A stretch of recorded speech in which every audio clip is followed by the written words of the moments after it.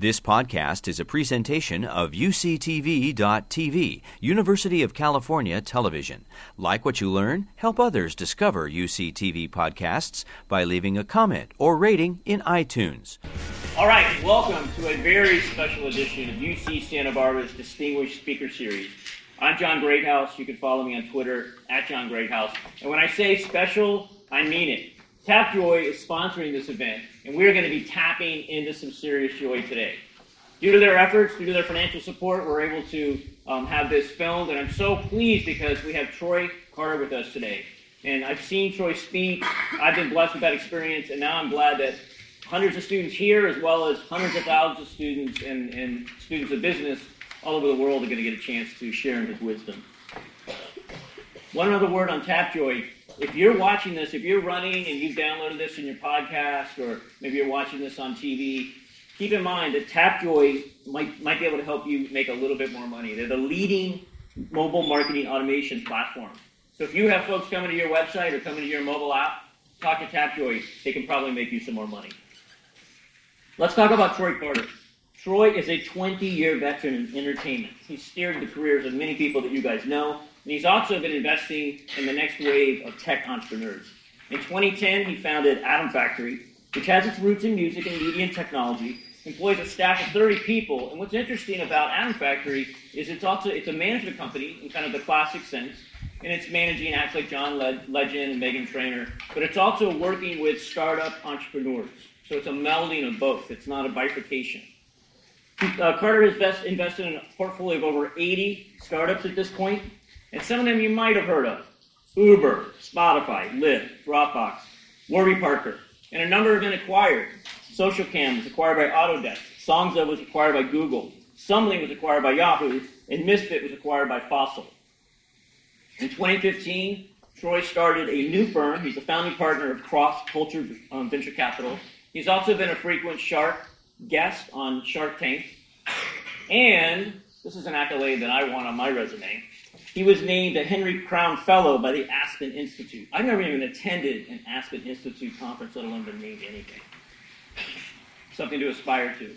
So I always tell you guys, it's great to be successful in business. It's great to have a wonderful family life, which Troy does, wonderful wife and beautiful children. But it's also important to give back to your community when you get to that point in your career, when you have the time and the wherewithal.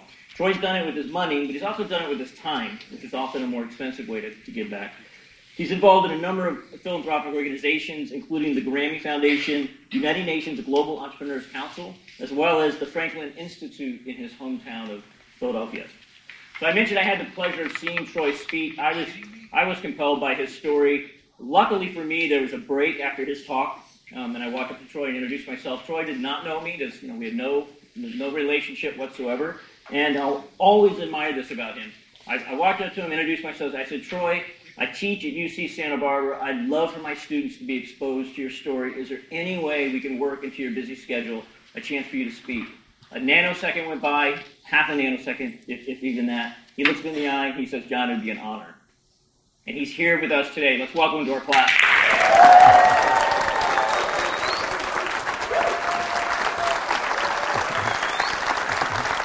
No, of course.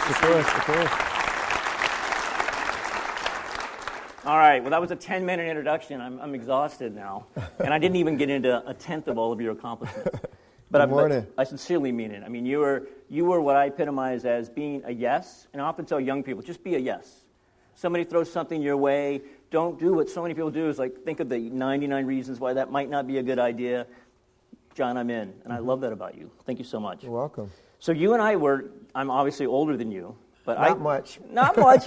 Well, you were probably kicking around when I was in Philly. So I lived in West Philly for a while. Uh-huh. I didn't live where all the other students lived. I lived I grew up in D.C., so I was quite comfortable living out there in West Philly. Uh-huh. And that was a great experience for me. I had good local bars, and I felt like I got to get that vibe a little bit. But again, you were probably shoveling snow, uh-huh. which I want to talk about. So I like that you ended up meeting Mrs. Leonard in your neighborhood, and that you saw that as an opportunity to learn something. You're insatiably curious, obviously. Talk a little bit about your work ethic, the fact that even at a young age you were out there hustling, and the role that Mrs. Leonard played in that progress. Mm-hmm. Well, I think watching my mom. I grew up in a single parent household, and like John said, West Philadelphia, born and raised, very proud. And but we lived over top of a hardware store in Philly, and watching my mom get up at 5:30 a.m. every single day for she did it for 30 years to go work at Children's Hospital. It just instilled a sort of work ethic in me, right. And so I started working for Miss Leonard probably maybe when I was about 9 years old or so.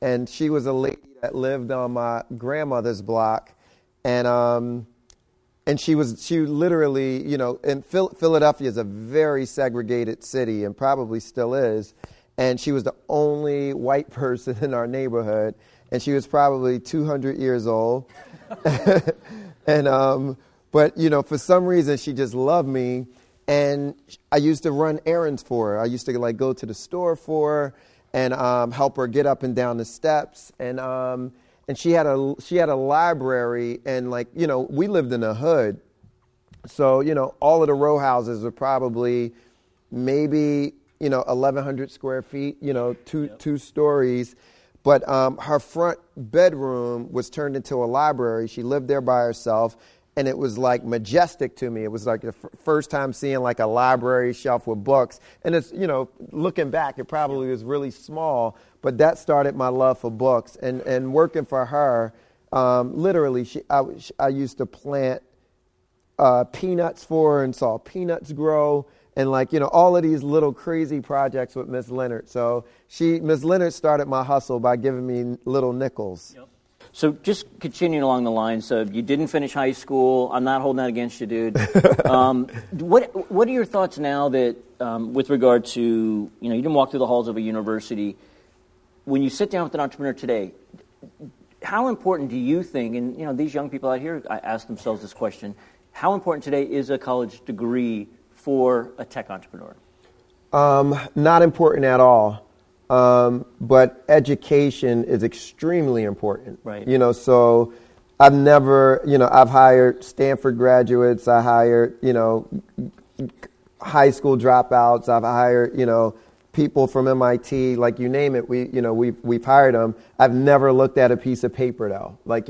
They could be, by the way, they could be lying to me and say they graduated Stanford, and I never. I would ask it fellow. Yeah, yeah, exactly. I never researched it or whatever. But for me, it's what is that person, especially as an entrepreneur, is really based off of a high level of curiosity, a high level of domain expertise, a high level of resilience, and some of the most successful entrepreneurs, didn't graduate college and get a degree, but they've continued to educate themselves along the way and do an extremely deep dive on whatever domain that they're going after. Yep.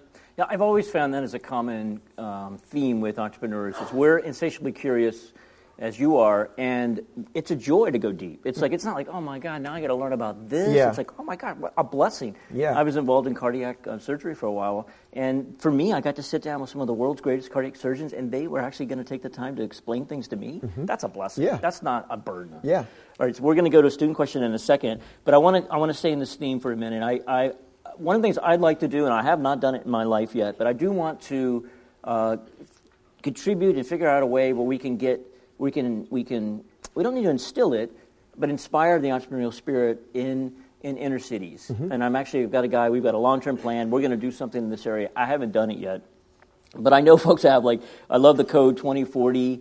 I know you're familiar with that program. Do you have thoughts in that area? What do you think? I mean, you're such an icon. What can we do to go into those neighborhoods and help those kids follow a path similar to you or similar to Mark Zuckerberg? Yeah, I think mirroring has a lot to do with it. If you can't see it, you can't be it. Mm.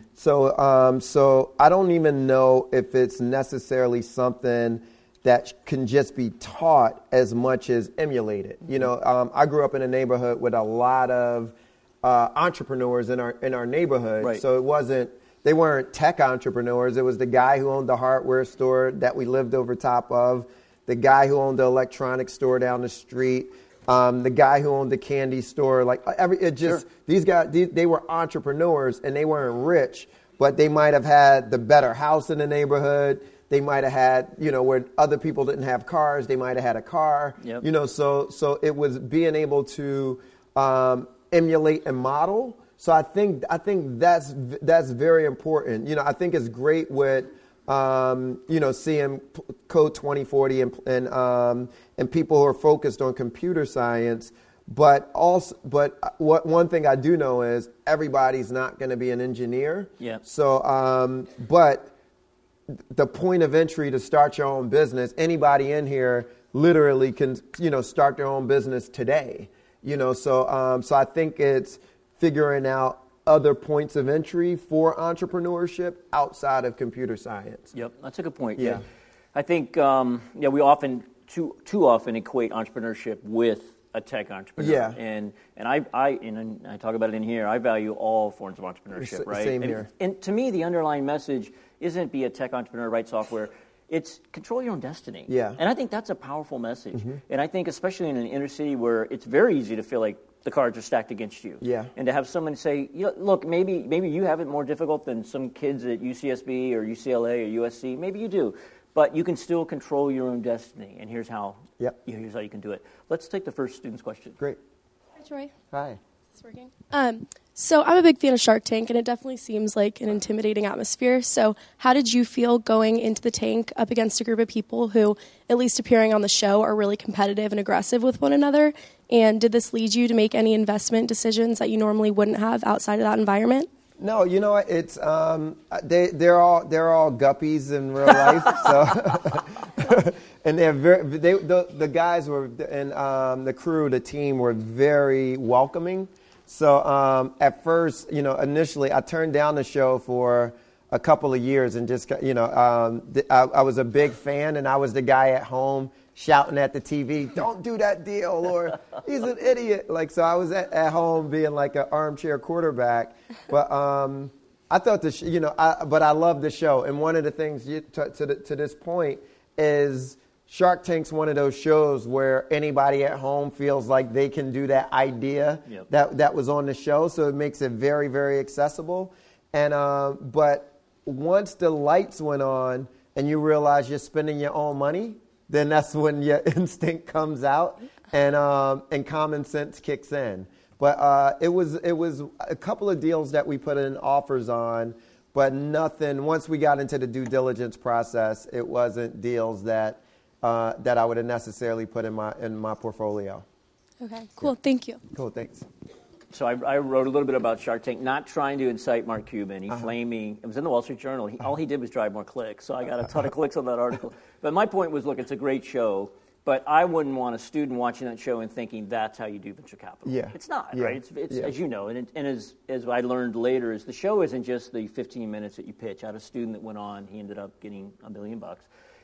They actually sit down for about an hour and talk to you. It's not just, you're in and out. So anyway, but watch the show for entertainment. The longest pitch, I think, went for 3 hours. Wow. Yeah, 3 hours. Yeah, and that's not necessarily apparent on the show because it's an entertainment show and they got to work the commercials in it and everything else. And I think that was one of the toughest things for me because, for us, our process is we get to know entrepreneurs. Right, so it's like, we do our initial meeting, we get to spend the day. I'll go and spend, a full day in an entrepreneur's office, see how they are with their team. We do a thorough amount of due diligence on the person and the culture of the company. Mm-hmm. And in this circumstance, you're forced to make a quick decision, although you get to investigate the deal once the show goes off, once the cameras go off. But it was definitely different from my normal process. Totally. Yeah. And as long as you know that watching the show, you still can learn stuff, right? Yeah. You can totally learn stuff. No, like the fact that, it was a kid that walked up to me. I think I was in Ohio, and this kid's probably 11 or 12 years old, and he's a big fan of the show. And he's talking investment terms, right, like he was a mini VC. Right. So just to see that people are kind of learning about business through the show is totally good. And I like the accessible products as well. They're tangible, they're real, they're consumer-oriented, which is good for the show because you can drive sales. Mm-hmm. So getting back to your bio and your background, you're now, correct me, but I think you're early teens and you want to be a performer. and you think you're a rapper. I'm only saying that because you say that. You thought you were a rapper. And you just started hanging out at DJ Jazzy Jeff and Will Smith's studios, okay? Not quite. Oh, okay. We used to stalk Jazzy Jeff. Oh, okay. So hanging out in front at a studio trying to knock on the door is a little different from hanging with them. In our minds, we were hanging with them, though. But no, I was, like I said, I was this huge music junkie. So in 9th grade, I met my best friend, and he was just rapper. So we decided we're going to form this rap group. So we said, if Jazzy Jeff and Fresh Prince meet us, they're going to give us this record deal. So we used to hop the train, and so we didn't have money for the train. So the train used to pull up, and we used to hop over the turnstile and then take the train down to Jazzy Jeff's studio. And we did it for 6 months, and Jeff would never let us into the studio. So he was scared of us. He thought we were like stalkers outside every day. And but we did it for 6 months. It was snow, and we would stand outside in the snow. And finally, we knew somebody in the studio, and they let us in. And we popped in our cassette tape that we had, and that we worked so hard on, and quickly learned that we sucked.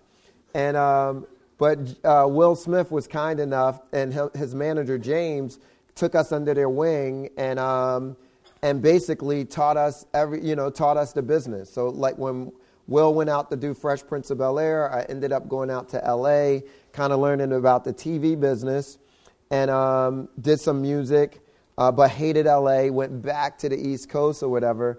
But actually, it's funny, Jazzy Jeff emailed me yesterday. He and I are still good buddies.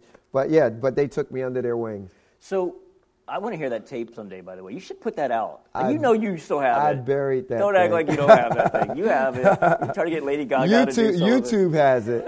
Is it on YouTube? It's on YouTube. Oh, okay, good. YouTube has everything. Yeah. I should be suing YouTube. I don't get royalties for it. Maybe this is your chance to be an They probably owe me 75 cents. At least. For the 4 views. So with Will Smith, I mean, we don't know him. You know him, but we don't know him other than his personal persona. But he has a very positive personal persona, which I think you do as well.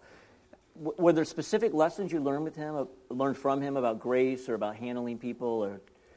Or Will is probably one of the hardest working people I've ever met in my life, and he put us through boot camp. So literally, he used to give us a vocabulary word every single day. Really? Every day. It was a new vocabulary word.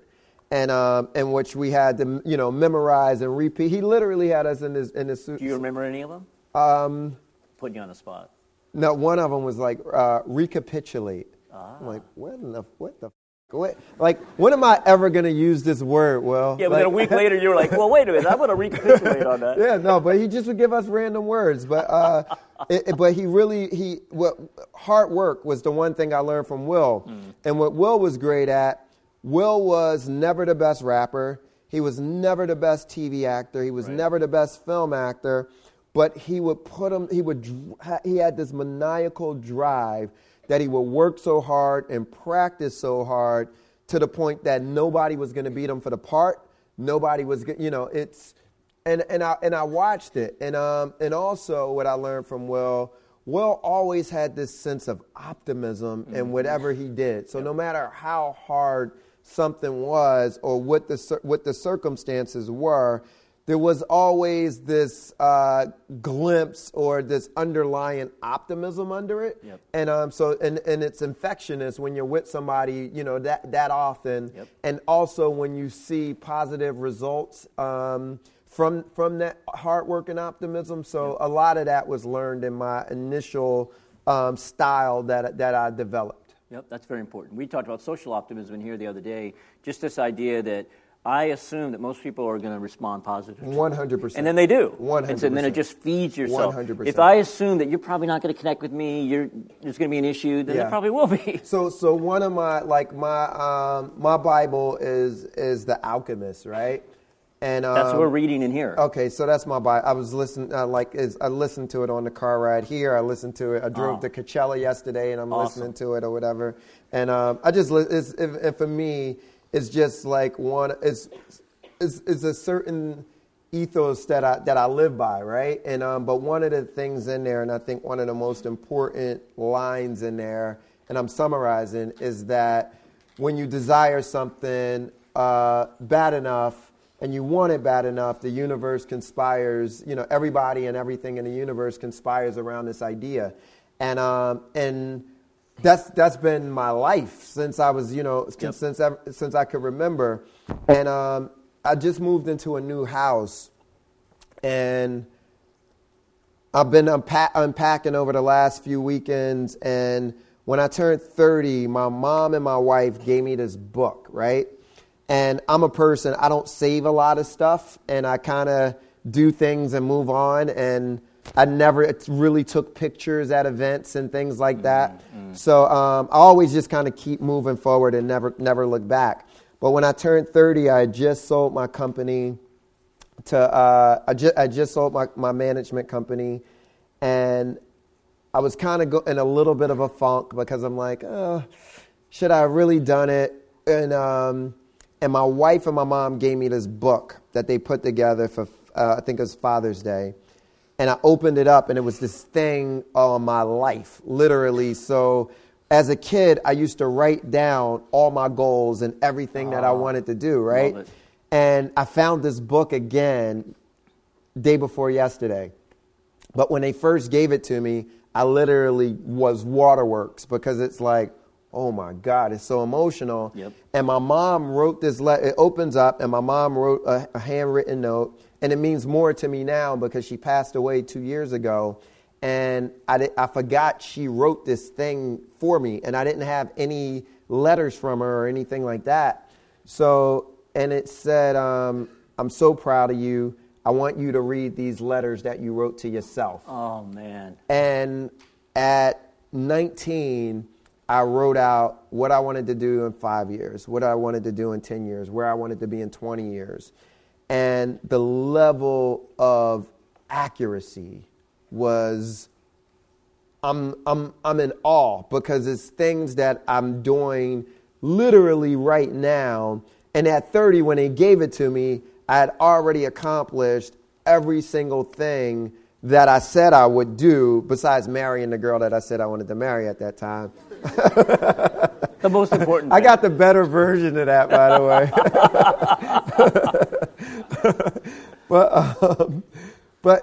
But when we look at the book The Alchemist, and you think about like things that, like the Napoleon Hill books that I would read as a kid and everything else or whatever, it's just certain magic in life. Yep. And there's certain intangible in life that's why I'm glad in business school you're reading The Alchemist, because certain things, and when we talk about entrepreneurship, I think entrepreneurs have a certain magic we're alchemists. And that's the difference between us and other people. It's this whole thing about knowing how to will things into your life, and also knowing how to use the downside of events to your advantage, and kind of understanding that is not the world necessarily working against you, because sometimes we get into these funks when things aren't going the way we want them to go, where we think it's bad luck. We think, oh, it's just not meant to be. We think all of these things that are bad, where when you really live by that mantra that the universe conspires to make great things happen, and all things happen for the greater good, and there's certain underlying optimism, although it's painful at that specific time, really having the trust and faith that it can work out, that it will work out to your advantage. And I call it painful labor, beautiful baby. You go through the pain, and but it's painful. So you had a number of successes. Eve was one of your first. You guys had a really good long run there, all based on a handshake. So I'm sure that you learned a little bit from that, when you move forward with Gaga and others. But I love Eve, but I want to kind of go over that quickly because we got some other stuff we want to talk about. So you find yourself on Santa Monica Boulevard, in your car, Ventura Boulevard, excuse me. You haven't met Stephanie yet. Things are not good, right? You're hurting financially, and you start crying in your car. Up until it was actually last year, it was the first time I ever publicly talked about my crying and these guys know about it, me crying on my couch with my wife sitting right there because I felt like I was a total failure. I had brought her out to California. It didn't work. I was just ready to say, Uncle, like, I'm out of here. And you had that moment. And one thing I admire the fact that you came out of that moment, but I also admire the fact that you did not declare bankruptcy, when that would have been the easy way out. I don't know, do you want to just talk about that and how did that pay dividends down the road? I mean, obviously it paid dividends in your moral character. Did you see it in other ways? Did anyone ever come back to you and say, dude, I totally respected that? Yeah, you know what? It's, I sold my company in 2004 and to a company called Sanctuary. And I ended up knowing that I made a terrible mistake selling the company, but it was my first liquidity event as a founder. And as much as I wanted the money, I ignored all of the red flags that this wasn't the right company to be with. So I ended up negotiating a deal to be able to get the company back and start this new company that I invested heavily in. And decided that Eve was going to be, she and I were going to go back out on our own and do this again. And in the midst of making this big investment and everything else, she walked in one day and fired me. And this was after about 8 years of us working together. And she and I were like brother and sister, like really close, but decided she wanted to take her career in another direction. And I was financially hedged. Really kind of counting on, what I projected was going to be this new business. And this was 2007 and got completely wiped out. And, a lot of you guys are young, but this was like the height of the financial crisis. And so you couldn't get loans. Everybody, in my network was broke along with me. But my house was being foreclosed on. My cars were repossessed. We had to move out of our offices. I had a ton of bills or whatever. And it was probably the lowest point, the low of the low of the low. And how did you hold on to your house? My wife and my mother-in-law ended up pawning their wedding rings for me to save my house. That's love. Yeah, and it's humbling. It was a super humbling experience. And I talk openly about it, but having to asked the dean of the school to keep my kids in school, in private school, because we couldn't afford tuition at the time. And but that moment on Ventura Boulevard was like, it just hit me, like a ton of bricks. But it was one of those cleansing moments where I just knew I had to crawl back and fight back if I wanted to do it, because in my life I just didn't have a plan B. Right. It was just it's what else was I going to do? Right. And also just operating with enough integrity where if I use this person's services and they trusted me, I got to pay them for their services. Yep. I got to communicate with them, and I communicated with. I literally had a list of creditors, right? Long list, and I would call them one by one. I don't have any money right now, whatever, Yep. but I'll pay you when I have something. And, luckily enough, I got into a situation where as I was fighting back, I was paying people down, and people understood. Totally. People totally understood. Yep. It wasn't one of those things where, it was, okay, at least this guy's trying. And a lot of those people I still work with to this very day, and they made a lot of money off of our company. Sure. From then or whatever, but it's like as fellow entrepreneurs, they had gone through similar things too. Absolutely, yeah. One of my ventures, I literally went through this long period. I had a list in my right-hand drawer of people that agreed at my company to not be paid. Never had to use that list, but I did a lot of conversations with vendors. And you're right, if you communicate with them, tell them when you might be able to pay them, try to make that, if you're not going to pay them when you said you would, call them ahead of time. Most people are saying, hey, this guy's trying. The other 8 people that aren't calling me back, those are the ones I'm mad at. I'm not mad at John. One of my mentors, he's like a new mentor to me, and who his career is like, he's been successful and like music. He started his career with a record label called Casablanca Records, which was like dance music, Donna Summers back in the day. Oh, yeah. Went to run Sony Pictures, and he started a film company, sold it to Sony, went to run Sony, ended up going into like minor league baseball, crushed minor league baseball, ended up saying I want to go into basketball, bought a basketball team for cheap. They're the Golden State Warriors now. And now he's into VR. And he's in his 70s. Wow. And going into VR in his 70s. Super excited about it, right? So I was recently asking him, I was in the middle of a transaction, and I said, well, I'm doing this deal. Tell me how you would handle it. I want to get your thoughts, right? And he said, completely the opposite of what other people told me. And he said, you know what? Do the transaction and give the people that you're talking to, give them 5% of the company. Give them 5%. Do the transaction and give them 5%. Because so in success, they always can make money with you. That 5% is not going to cost you anything, and it's going to make you feel so great.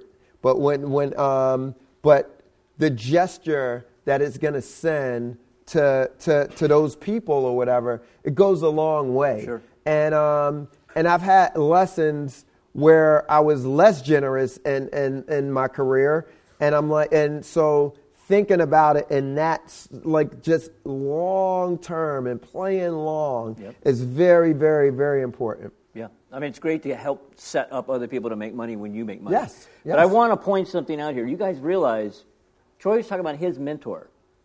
I've written an article called You're Never Too Old for a Mentor. You're never too old or too successful for a mentor. Yeah. Like, this is for real, guys. Even people that have tremendous success can still derive tremendous value. My mentors have mentors, by the way. Like, and it's funny because I learned that when I first got into the management business. A guy named Jimmy Iovine, who founded Interscope and Beats by Dre. Jimmy has been a great mentor, both personally and professionally. And it was funny when I saw that David Geffen was his mentor, and Doug Morris was his mentor. And they would go to, guys for advice or whatever. And so you just kind of see this lineage. And so it's always important to have people, your personal board of directors. Absolutely. Yeah. Let's take a question from a student. Hello, Troy. Obviously, you're very talented at recognizing talent, both in music and in startups. So what I'm wondering is, what do you look for when you're identifying talent in a company or an artist, or what is it that you see in something that really makes you believe in them? All right, now hold on. Mm-hmm. You want to be a manager. Tell Troy that. You think you want to be that guy that can identify talent and hustle. I do. I want to be a manager. I was lucky enough. I'm a first year here at UCSB, 19 years old. I received a scholarship to Berklee College of Music last year. Wow. And I know Megan Trainor and Charlie Puth both are alumni. Megan Trainor went to my program. And I just, I'm looking for a mentor, and I, quite frankly, I think I have some skills, not only writing music, but also identifying talent that can take me a long way, and that can help both of us out a lot. And so, if there's any kind of advice you can give me or directions you can point me, I'm all ears, and I would love to hear it. So in terms of, me becoming a manager really was about protecting my friend. Like, Eve and I were friends.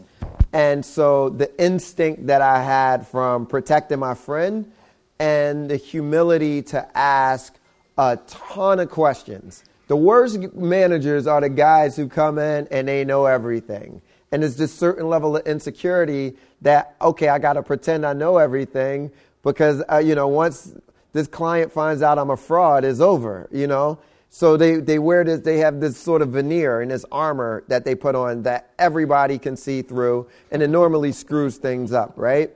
My first week on the job with Eve, few months on the job with Eve, we were on a tour with Cash Money and Rough Riders, right? And I get on the tour bus, and the driver asked if I had the float. I said, yeah, I'll be right back. James, what's float? I had no clue. He's like, you idiot. It's the money that you give the bus driver for gas and tolls and food.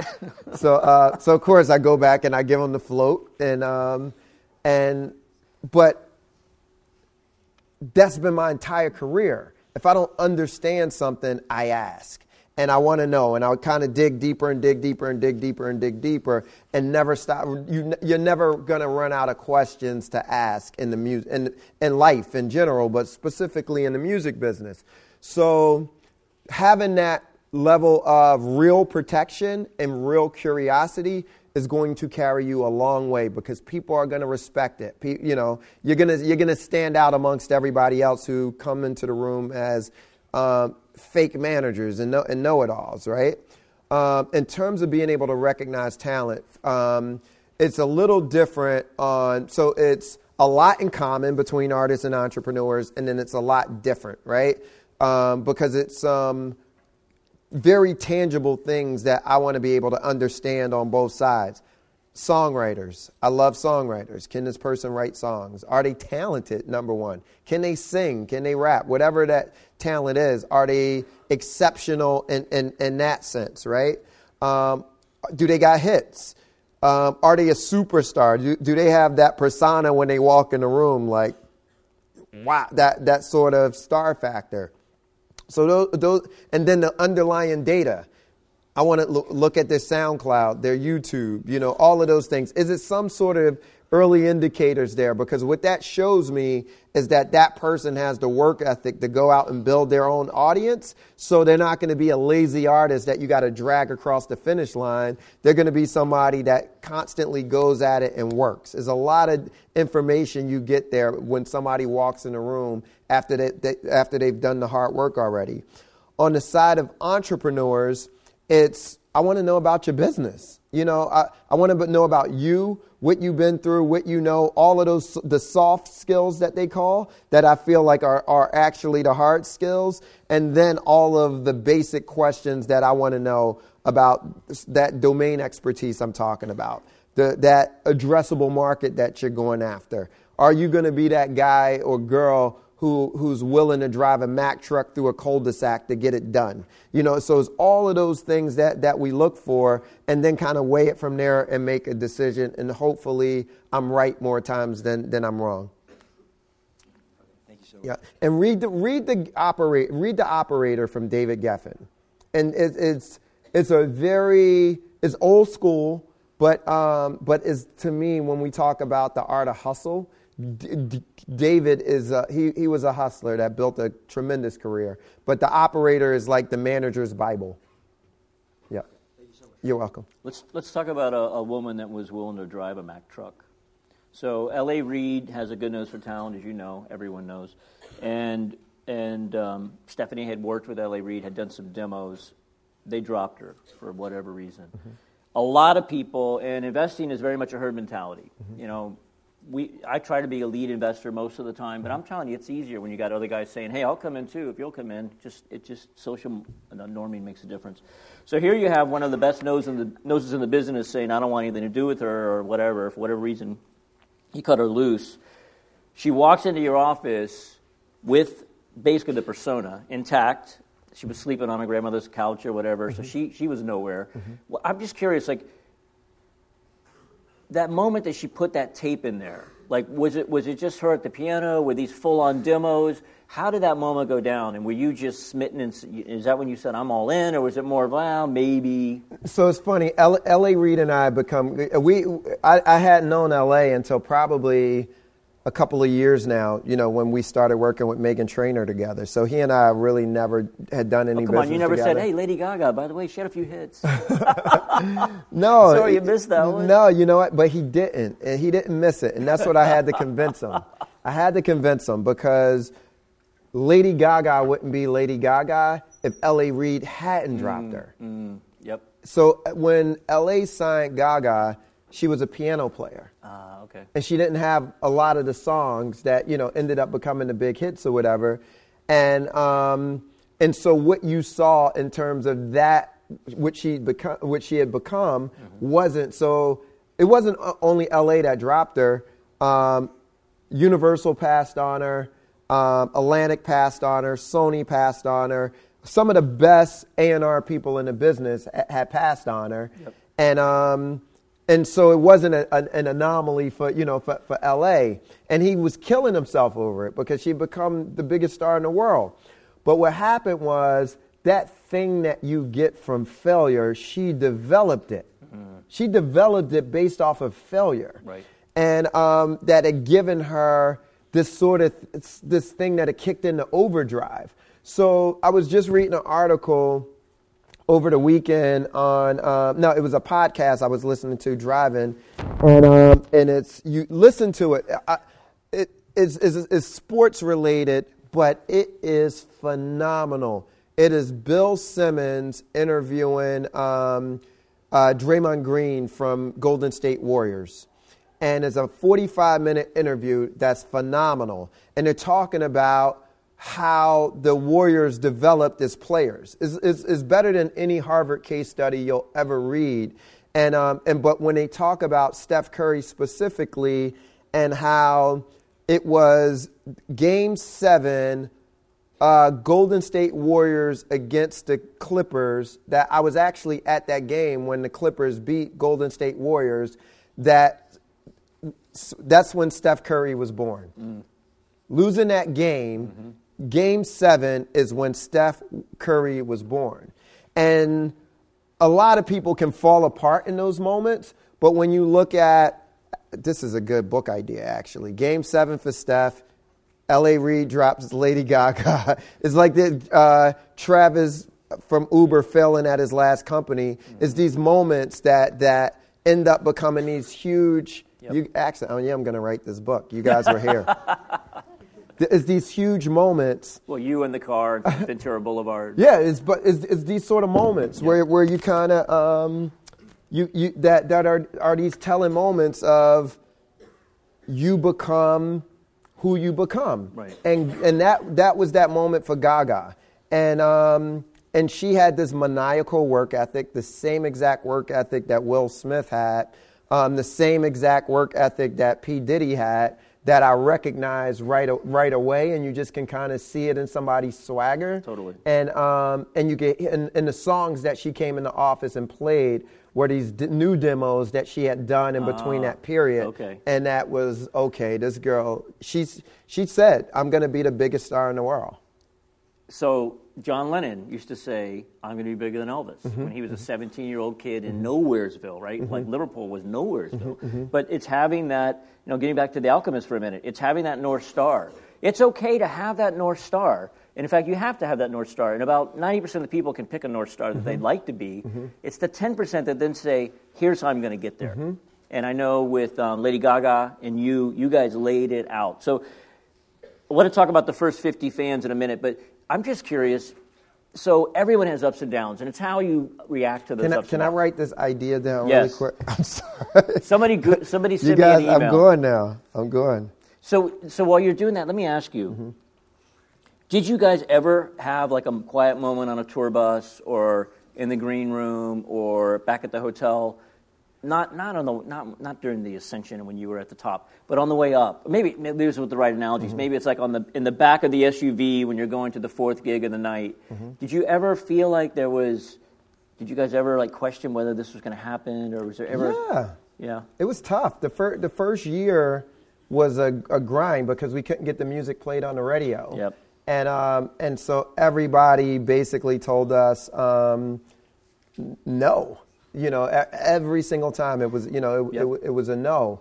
So and they were experts, Troy. Why didn't you listen to them? Because we knew the music was great. Exactly. And it just was finding which venue it was, and you get early indicators. And, that's the other thing that you're going to, as a manager, you're going to start developing the nose, right? Is that thing of when there's smoke, there's fire.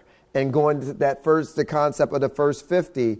But if you get those moments, and it was one moment for us where I remember driving down Wilshire Boulevard. We were having our first real concert in L.A. where we had sold tickets to, and I drove by the Wiltern Theater on my way downtown, and our show was at the Wiltern, but I was just happened to be driving past, and I saw kids sleeping on the street at the theater with lightning bolts on their faces. And And that's when I said, okay, we got something. Right. We definitely got something, because people don't sleep on the streets, and these weren't homeless people with lightning bolts. Right. These were like real fans, and you could tell. Yep. And that's when, we had to take that little bit of data and then give that data to somebody else and convince them to play. Then, it's this whole thing of storytelling that we had to do around it. And it's your job. I think, a lazy entrepreneur is, they externalize it. And they say, well, I heard no all these times. You heard no for a reason. Give them a reason to say yes. It's your job to find the reason to say yes. It's not their job to say yes. Yep. And you guys did that. So I love that, having the North Star is important, but then being able to walk that walk. And, the Wilton or whatever, she had to do that 150 times before she could do a bigger venue. Talk about the first 50 in the sense of, I think it's very analogous to startups. Startups want to have, 10 million downloads and 500,000 daily users, and we all want that. But it never happens that way. It never happens overnight. How did you guys grind that out with the first 50, then the first 500, and then the first whatever? It was, and it's funny because as a manager,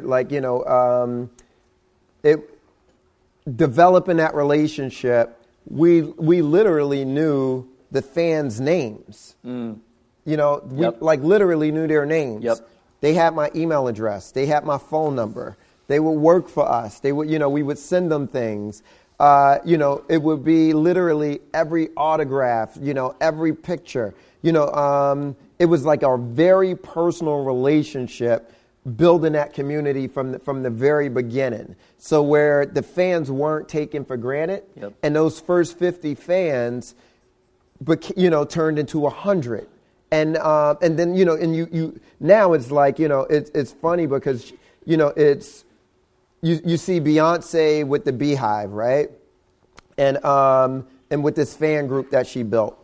You see One Direction fans with the Directioners. You see, all of these fan groups or whatever. That comes from really building community and really feeling that connection and really having that communication.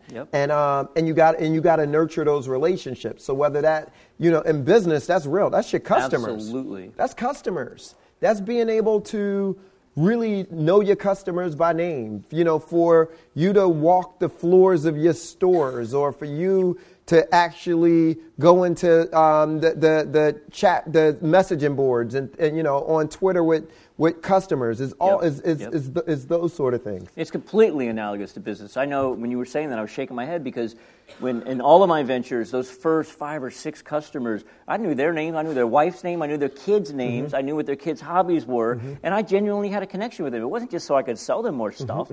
I knew the importance of a reference from one of those people. I remember Comcast was one of our first customers. Cox Communications was a big one. Being able to know that somebody in Atlanta would pick up a phone when I needed them to say good things about my 2-bit company that they really shouldn't have done business with in the first place. Hugely important. And I think that's overlooked by so many people. They want to get to 5 million. They're not satisfied with the first 50. You got to get the first 50. So I love one thing I heard you say was you invest both in the media side, but also in the entrepreneurial side, in archetypes. I'd love to hear you talk a little bit about what do you mean by an archetype, and then what do you look for when you're sitting down from somebody and you screen out a lot of people in your very busy week. What are you looking for to determine, is this an archetype or not? Yeah, so we,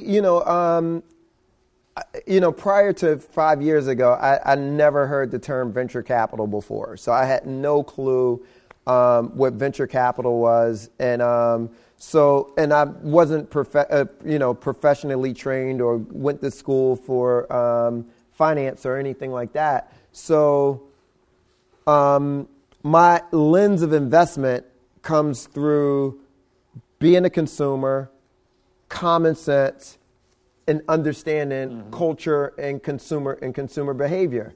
So we do a lot of so from being young and traveling the world, being on tour, you go to all of these countries and you see how people dress, what people are eating, what the slang is, how people wearing their hair, what kind of technology people are using. So you're seeing all of these things and kind of really developing this sort of cultural filter, like just kind of understanding and not being locked into the Western way of doing things or seeing things. Yep. So when I started investing, it just was really based off of, does this product make sense? Is this person real? Is my West Philly Spidey sense going off like that bullshit detector, ringing right now? Right. So, so you're feeding all of these things or whatever. And then we also do a lot of cultural research around where the white space is at in terms of like right now, one of the things that we're pretty obsessing over is, just this sort of postgraduate living, right? And so when you marry postgraduate living with community, with also the whole you marry that with the concept of access versus ownership, there's so many opportunities. And so we're the list of those opportunities. One company that we're looking at is in the is like almost like Dropbox for your real things or whatever, and then what the economy that lives under that. So where in my generation, if I was going to cut down a tree branch, I'd go to Home Depot and buy a chainsaw to cut down a tree branch. That chainsaw would live in my garage for the next 20 years, and I probably would use it 3 times. Well, then you try to use it and it wouldn't work. No, exactly. So versus I just need access to this thing one time. Right. So it's this whole economy that exists underneath it. So, investing in Uber and Lyft, and we saw an opportunity in the rent-a-car space, and so that we invested in Skirt. Because if people are giving up car ownership and they don't have cars, but you still, if you're going to drive, if you don't have a car, you're not going to Uber to Coachella. Right. You know what I'm saying? Take the helicopter. Yeah, no, exactly. And you can't afford, most kids can't afford the Uber copter. Right. And so chances are you would rent a car. And Skirt is kind of providing a solution for those sort of shorter distances. So we analyze all of these things, and then we look at the entrepreneurs and say, are these the people that are going to take? Are these people going to take the market? Right.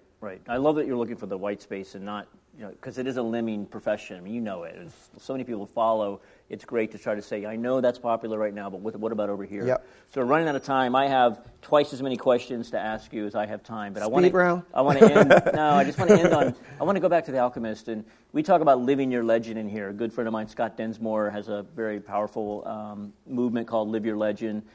I want to know your legend, and to give you a little bit more structure around that. What's your legacy? What's Troy Carter's legacy? You're 25, 30 years from now, you're looking back. What do you want that legacy to be? Before I would say I wasn't really focused on legacy, but like now it's like I think you hit a certain age and things start shifting a bit, and you kind of start thinking about things. If you'd like me, you start getting gray hair. I just keep mine low.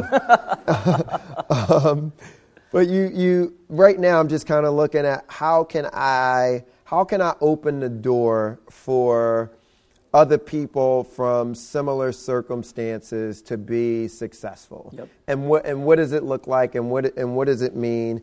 And right now when you look at you look at Chicago, and it's like Chicago's worse than Iraq right now in terms of the amount of young kids being murdered in the streets, just like they're worthless though, by other kids that look just like them, who feel like they're worthless, so there's like nothing to lose, and we're just kind of seeing it systematically. And then when you look at circumstances like whether it's Trayvon Martin getting killed, and the police shootings that are happening, and no matter what side of the fence you sit on, and I'm not saying against cops or for cops or any specific circumstance, but I don't think being born and raised in America, everybody deserves a fair shake and a fair opportunity. Yep. And nobody should be prejudged by the zip code that they were born in, or the color of their skin, or who their families are, Yep. or the pronunciation of their name, or their religion. So, and I've been blessed enough in my life to feel the responsibility to be able to say, okay, you know what? It is no way in the world, if people would have gone back and traced the zip code that I came from, that I should be sitting on stage at, and a guy who dropped out of school and at 16 and, grew up in West Philly, and, my dad was in jail for murder from the time I was 7 to, until I was 20, single mother with 3 sons. You look at all of those things and it's like, okay, we know exactly the pathway where that goes, right? Yep. So my thing is, I just want to be able to open up some opportunities for other people. So where my work isn't based upon money, and before it was like, okay, I want to have a certain dollar figure, Sure. And now I realize the meaning behind it, because I think having a certain level of financial stability gives you a certain level of freedom and leverage to be able to do certain things for other people, and that that hopefully blows the doors off. I want to be able to blow the door off it, and not just open it. I want to be able to blow the door off Nice. of these kids. And it reverberates. Every person you touch Yes. is touching someone else, and it just keeps Yes. going and on and on and on. Yep. I thought you were going to say something about recapitulating, but we weren't able to work that in. Maybe next time. Troy, that's a great legacy. I'm so appreciative of your time. Thanks so much Cool. for coming. No, thank you for having me. Wonderful. Thank you. You've been listening to a podcast by University of California Television. For more information about this program or UCTV, visit us online at uctv.tv.